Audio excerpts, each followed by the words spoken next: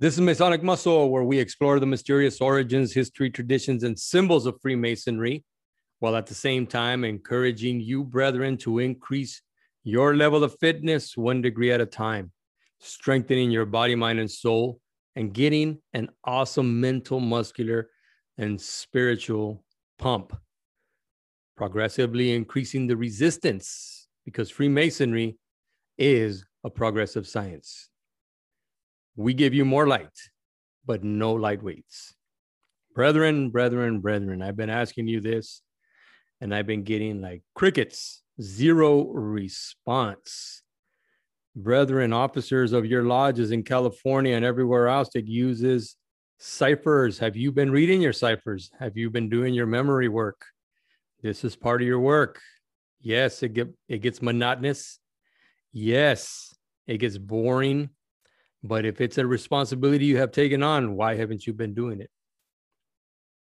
And in relation to that, have you been strengthening your Masonic knowledge? Have you? Have you been doing some good research, some study, memory work once again, right? Because it's been proven that when we memorize and do stuff with our memory, mental work, it does something to us health-wise as well. And one of the best ways to increase your level of knowledge is through conversation, through Socratic style conversation, the dialectic, engaging and becoming a part of an exploration in whatever topic it may be. And finally, have you been making exercise the cornerstone of your daily routines? I mean, really, gentlemen, brethren, in this day and age over these last 2 years, really? I mean, are you waiting for the magic pill? I mean, a lot of people have been using the magic jab, to increase their chances of surviving the cooties. Well, let's increase our level of fitness as well and help our body's immune system do its job. Okay, I want to get into it right away here, and I want to read an article that I thought was really it adds to what we're doing. It adds to what I've been sharing with you as far as the mysterious origins, history, traditions, and symbols of Freemasonry. And the question is, what significance has Freemasonry's claim to antiquity? This was an article written by Frederick T. Parker out of Westmont, Quebec, Canada, way back in March of 1949. And he says this. He says, assuming that the claim of Freemasonry to antiquity is an established historical fact, has it any special significance or value to us as speculative Freemasons today? And if speculative is concerned with pursuing an inquiry about the nature or cause of a thing, then of course, a past history becomes a fundamental. But speculative Freemasonry goes beyond this. If speculative means to ponder over so-called practical things and to work out a system of moral or spiritual values, the past has certain additional significance. It may show us whether or not our presumed values have withstood the test of time. If they have, we can accept them as proven truths, and as such, they are eternal verities. We can use them as basic and proven foundations upon which we, in all confidence, can erect a superstructure, perfect in all its parts, knowing that our house will be founded upon solid rock. The past, therefore, is of significance or value only as we can use it to our advantage in the present and in our planning for the future. Setting aside the relationship of Freemasonry with the old mysteries as not being quite pertinent to the question, the claim is made that Freemasonry dates back to the Romans, that groups of men unified in their various capacities in the erection of buildings and temples, that perforce they lived together and usually in lodges quite close to the buildings they were erecting. Being by existing circumstances obliged to live and work together, it became essential to institute rules of social conduct to ensure peace and harmony. As these rules proved of practical value, they were formed into codes, and the latter may be found in Roman literature as well as in the Old English Masonic manuscripts. Probably they should be termed moral codes since they dealt primarily with the man's relationship with his fellows. They were based on the individual acceptance of certain principles, or at least one was bound to accept a code of conduct based on those moral principles. We may as well call them Masonic ornaments: brotherly love, truth, justice, and many others, all having been incorporated into our speculative philosophy, and some being symbolized in the furniture of our lodges. And here, the matter of symbolism naturally arises. Symbols are of value because they are visual representations and enable one to more fully grasp and remember the sometimes abstract principles they represent. It would be a natural step for these early builders to apply the tools they used as representing or symbolizing these moral ethics of conduct, which proved of practical value in their relationship with one another. Hence, the square would symbolize morality, the level equality, the plumb justice, etc. As time went on and the speculative mind developed, other symbols were instituted to represent other wise and serious truths, together with other principles or values which the past had clearly proved the basic qualities and essential to man's harmonious relationship with his fellow men. The past, therefore, is of real significance, of real value to us, for it has given to us pragmatical proof that man can live with his fellow men if certain practical principles are observed. In consequence, they are basic truths. The past, and indeed the present, have proven without a doubt that people cannot live in peace and harmony unless these principles are accepted. As speculative Masons, we should accept and enact the principles of brotherly love, truth, justice, mercy, and tolerance as being essentially fundamental to the solution of the manifold, perplexing problems of the present day. In their universal acceptance and practice lies the salvation of the world, and in our individual acceptance of them, we can help build that superstructure of the Northeast Corner lecture to exemplify one of the great aims of the craft, which we are members. All right. That is what Brother Frederick T. Parker had to say way back in 1949, March, in the Philalethes magazine. So we see that this brother immediately cast aside the possibility of any connection with the mystery schools, but he went with something a little bit closer to us, which was the Roman Empire and some of the similarities with the Collegia.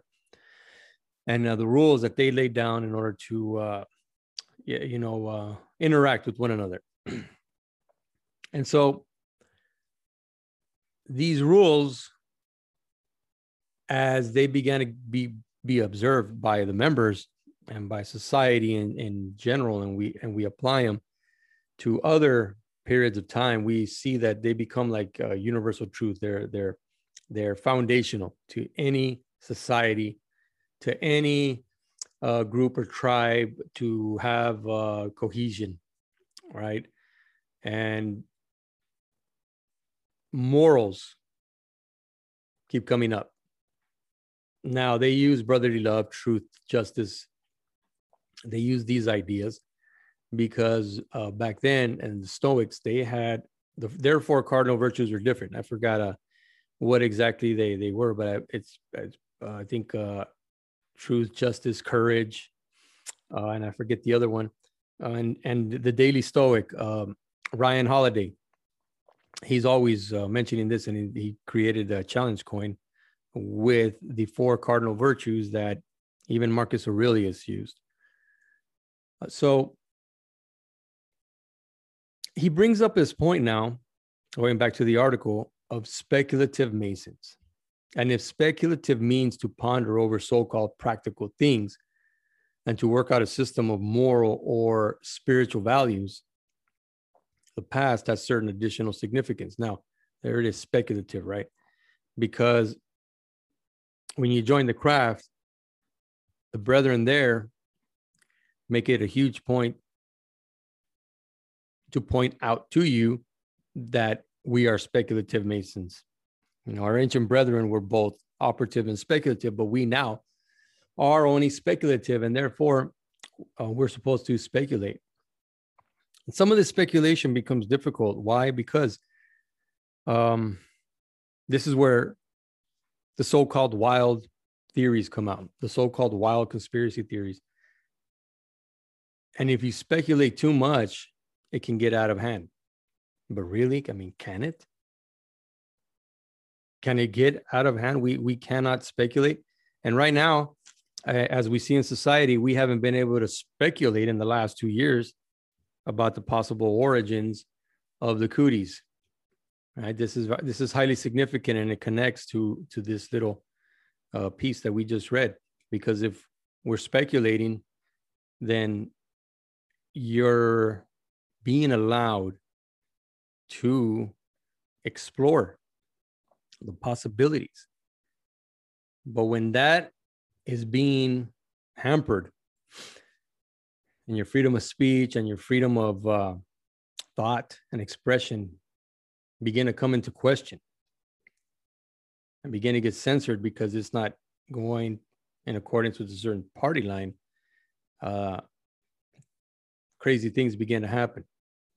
So can you imagine if these ideas began to infiltrate the fraternity, which maybe they have, right? Because many Masons, we're out there in society. We're in the mix. We're workers. We're from the lowest rung to the highest levels.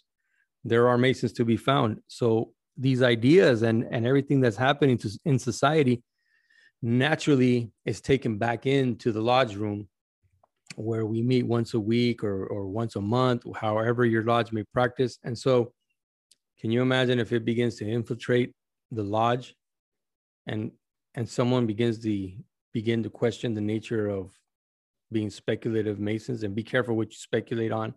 And hey, we can't speculate on that, because or whatever they're going to invent or create. So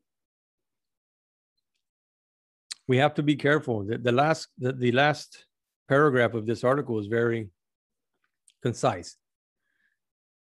And I'm going to read it to you again. As speculative Masons, we should accept and enact the principles of brotherly love, truth, justice, mercy, and tolerance as being essentially fundamental to the solution of the manifold perplexing problems of the present day. That was back in 1949. And we're still saying that today. In their universal acceptance and practice lies the salvation of the world.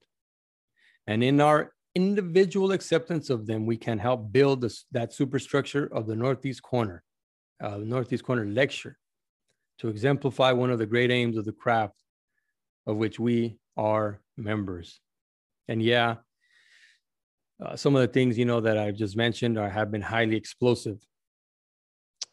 Families have been divided. Friendships have been broken over these last 2 years and what's been happening. And this article here is touching upon that very thing, what could be the salvation, what could be part of the solution. And it's something that Freemasons have been touting for at least 300 years. And although they haven't stopped touting it, there are some things that have happened where members have been questioning the leadership of Freemasonry overall, because we have gone away, I believe, from some of what this article said. Yeah, we all have to, just accept it for what it is. All right. I got another email here from a brother. His name is Steve. Steven, how are you? Stephen McClune. And he writes in and he says this. He says, just wanted to drop you a line to say what a great job you are doing with your podcast. Your interview with Brother Christopher Earnshaw in particular has been my favorite. I have heard him interviewed on many Masonic podcasts, but you let the conversation delve into lots of nooks and crannies. It really was fascinating, and we could see his intellect really shine. You also do a great job of encouraging brethren to work on improving their whole temple, body, mind, and spirit. So keep it up. Fraternal regards, Steve. Steve, thank you very much. I appreciate those words of encouragement. Thank you for listening. Keep encouraging everybody to listen, everybody who you think will benefit from this. And yeah, that interview with Christopher Earnshaw was fun. It really was. And I've said it before, I believe, and I'll say it again. It just felt as if we were just hanging out in the lounge, having a nice drink, and letting the conversation flow wherever it was going to flow. Even though he has his area of expertise, which he does, and that's what really came through in that conversation. But it was really, really fun. I enjoyed it. I'm going to have him on again at some point here in the future, because I know he's busy. He's a busy man. And even after I talked to him in the interview, he expressed, we were talking and we were just catching up on some other things. And he expressed how fun that was. He we both expressed how fun it was and how much we had gone into. And we just, there were some things that were brought up that we weren't expecting. And that's part of having a good conversation. That's part of being able to ask, good questions that can lead into these nooks and crannies. And very well put there, Steve. So, when you're in the presence of someone that knows his stuff, and that all you got to do is just ask the right questions, and then that person will let her rip. And that's a fact.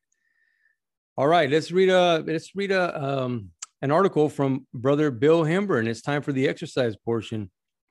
And this is from his Super Strength Training website. And he says this. He says, a few weeks ago, I ran a 4-part series dealing with one of the most important issues in training. In it, I gave several examples of how overtraining can sneak up on you. One of several solutions to this problem is rest. Time heals all wounds. Giving yourself time in the form of rest and relaxation is one of the best ways to recover or heal from illness, injury, or strenuous workout. Your body has an amazing capability to heal itself if you just have patience and give it the time. Patience, and perseverance, right, brethren? You know what I'm talking about. Let's move on. Ironically, sometimes doing nothing is the best thing to do for the recovery process to kick in. However, don't get carried away. Too much of anything can be bad. For every day of complete bed rest, it takes 7 days to recover completely and regain your original strength. Read that again, brethren, and think about it for a moment. There must be a balance between exercise and recuperation. Didn't we just talk about the 24-inch gauge and how to use that and apply it to exercise, an exercise routine, or just plain, exercise? There it is. There must be a balance between exercise and recuperation. And by the way, there is no set standard for the number of hours of sleep required. For years, 8 hours was thought to be the ideal number. But for whom? Believe it or not, I have known people that get by just fine on 4 uninterrupted hours of sleep. So do I. I know people like that now. Others seem to need as much as 10 hours. Too much sleep may have a tendency to leave you lethargic, accompanied by stiffness, along with aches and pains. Cut back an hour and see how you feel. Sometimes a half-hour nap in the middle of the day will work wonders and leave you refreshed for the second half. And it shouldn't be any secret, especially for those of us who are getting gray. The older we get, the longer it takes to recuperate from physical activity. This is why planning a good, result-producing training program for those over 40 should not be based on what worked for you when you were 20 and had all the energy and recovery potential of a blast furnace. This is why I have long suggested the following book, which is full of several different workouts, training tips, diet, etc. Ever since its release, I have received tons of responses from trainees who have felt it was the single best reason that they have been able to continue in their training. Go here now and order a copy and you'll see what I mean. Dinosaur Training, Lost Secrets of Strength and Development. There it is, brethren. Yes, Brooks Kubik, the original dinosaur training man. He's talking about him. He also is talking about the Mark Berry barbell courses. The famous weightlifting coach Mark Berry wrote this course during the time that he was training John Grimmick, who later became national weightlifting champion, Mr. America, Mr. Universe, Mr. USA, and retired undefeated in bodybuilding. As a matter of fact, Grimmick poses for each exercise illustrated on the wall charts. I know, I have that book, and it's awesome. They look great framed and placed on the wall of your gym. Until the next time, yours for greater strength, Bill Himber. Go to his website, brethren. Check it out, Super Strength Training. It is awesome. Whatever question you may have, he's going to have a book on it. He's going to have some kind of information on it. And if he doesn't, if you give him a call, he's awesome. He will answer your call. He will return calls. And, I've called him many times. I've talked to him over the phone many, many times. And he's been great. He's never let me down. And he's never answered, my call or, an email that I sent. He responds. He puts thought and effort into it, and he'll help you in any way he can. What do you think about that? So things are getting crazier, right? The Ukraine, things are blowing up over there. And we have several lodges now around the United States, posting articles and writing that they want to save up money, begin to take donations to help the brethren over there in any way they can. Anything that can help. Masons are for freedom. Masons are for freedom of speech. Masons are this and that. And sometimes I got to wonder, where was that in the last 2 years? And we all have to deal with that question right there, brethren, all of us in our own way. So don't get mad that somebody said it. That'd be me right now, because you've heard it somewhere else. Or if you haven't, you will. And if Masons are supposed to be strong, the pillars of strength in society, well then, what are you waiting for? Engage in conversation. Let the other side speak. Don't be afraid. And you know that whatever you're thinking isn't the end all be all. Whatever I'm thinking isn't the end all be all. And there it is. This is Masonic Muscle, and this has been another exercise in critical thinking and speculation, challenging you all to question everything. Question everything. Stay strong, brethren. Take care of your health. Eat well. Exercise. Spend time with your family, friends, relatives, and neighbors. Stick together. Stay united. And remember, if you do not, as a Mason, contribute to the common stock of knowledge and understanding, you may be deemed a drone in the hive of nature, a useless member of society, and unworthy of the protection as a Mason. Good night now.